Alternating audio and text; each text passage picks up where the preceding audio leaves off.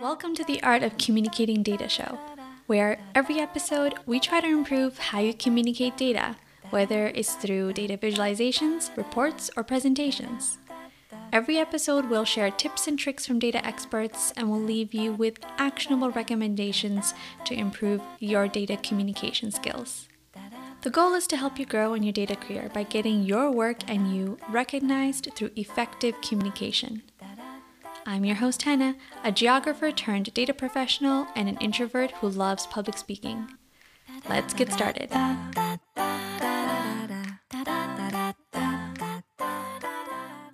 Imagine having a step-by-step roadmap to show you what is involved with creating effective data presentations. My name is Hannah, and I'm the founder of Trending Analytics, and I help people visualize and present data effectively. I want to give you my data presentation roadmap today. It's a simple, step-by-step guide to all elements of an effective data presentation.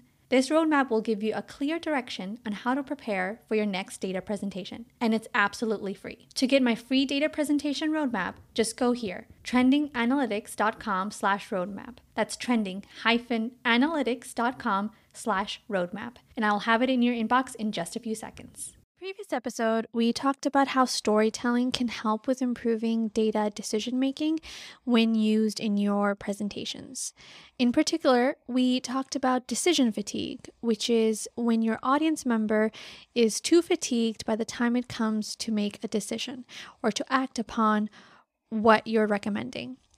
This can happen when you bombard your audience with a lot of information they don't need or understand, which can happen pretty often when we present to non-technical audience members. I've also been reading Cole Nussbaumer-Knaflich's latest book, Storytelling with You. It was released at the end of September, but I had received an early copy of it a few weeks ago, so I got a head start on it. If you've read her first book, Storytelling with Data, you will be acquainted with 3-minute stories. And she touches upon this again in her latest book and how to craft them. So, what is a 3-minute story? It is your elevator pitch version of the story. You can use this in several situations, like in an actual elevator to update or get feedback from someone quickly, or if you want to give someone a preview or high-level overview of what you plan on speaking about, like your boss. I also like to look at 3-minute stories as an accordion. You can use your 3-minute stories to condense it further if you have less than 3 minutes to talk, or expand upon it for a longer presentation. 3-minute stories are especially helpful to use with a target audience that generally doesn't have enough time to hear a longer presentation, like busy executives. For me, I found that 3-minute stories are also really helpful when I prepare my presentation because it gives me a solid grasp on my story. It can also help me during my presentation. In fact, oftentimes people found that it makes them less dependent on their slides and also feel prepared for the unexpected, like maybe finding out that the meeting is running late and suddenly you only have 5 minutes instead of 20 to present your work. Cole breaks up the 3-minute story into 3 parts. First is the plot. This is where you set up the context for your audience and build up to the twist or climax. The second part is the twist. This is where you introduce new information your audience needs to know. And in the previous episode with Dan, we talked about how this could also be where you see a change that's relevant for your topic. This is where it would go. Finally is the ending, and this is where you talk about the action you want your audience to take. This is really important. I recommend you be very specific and direct about what action you want your audience to take. Don't assume that they will read between the lines and understand what it is that you want them to do.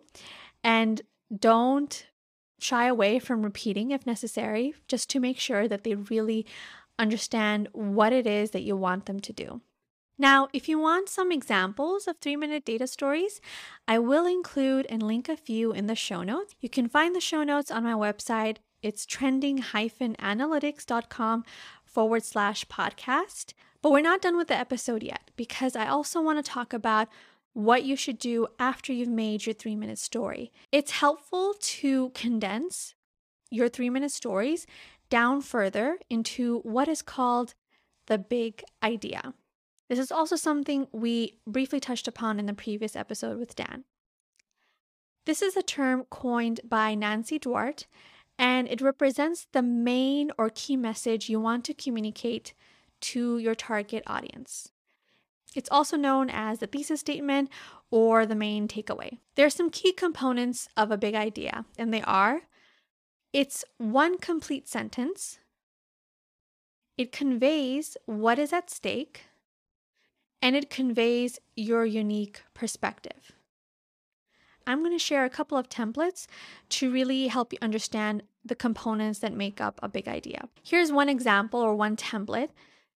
By adopting this model, we will see, and then you list your main business benefits. Let's check if this has all the components we talked about. So it's one complete sentence. It's conveying what is at stake by listing the business benefits if they accept your big idea. And it's also conveying your unique perspective as a data scientist who has evaluated and recommended the model you helped create. Another example of a big idea is if we don't do insert your recommendation, we will see and then list the costs to the business. So these examples are phrased in this way because emotions play a big role in moving your audience to take action. And Nancy points out how you can use emotions in a couple of ways.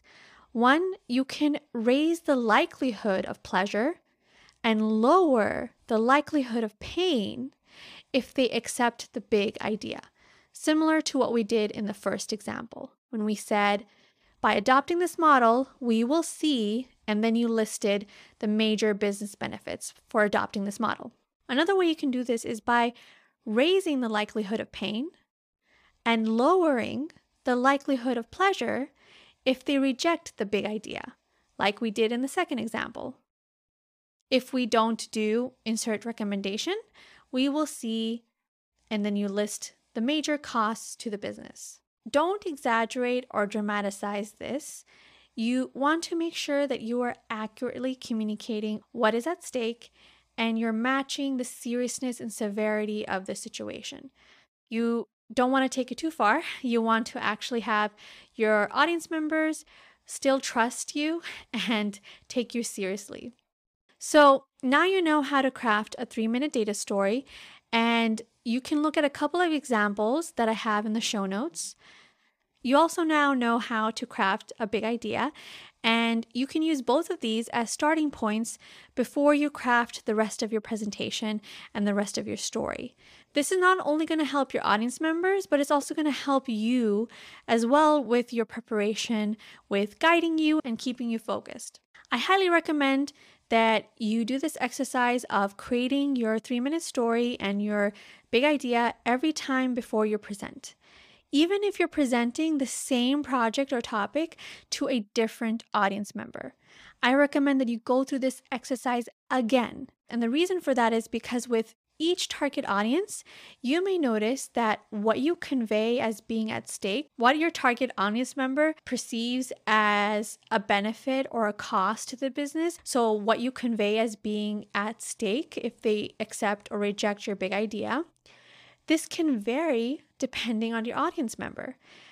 And so can the recommendations or the actions that you want your audience to take. That can vary depending on who you're actually talking to. So if you're presenting the same work to different people, which often happens in our line of work, your 3-minute story or your big idea is going to change a little. Your presentation should change, at least a little. So I really recommend that you do this exercise each time you're presenting to a new target audience, even if it's the same topic. That's all for today. Thank you so much for listening. Thanks for listening to The Art of Communicating Data. Please subscribe so you never miss out on any brand new episodes. And give us some love by dropping a 5-star rating and a written review, as it helps other data practitioners find us. And please share with a friend and show them how to subscribe. Thanks for listening, and here's to improving your data communication.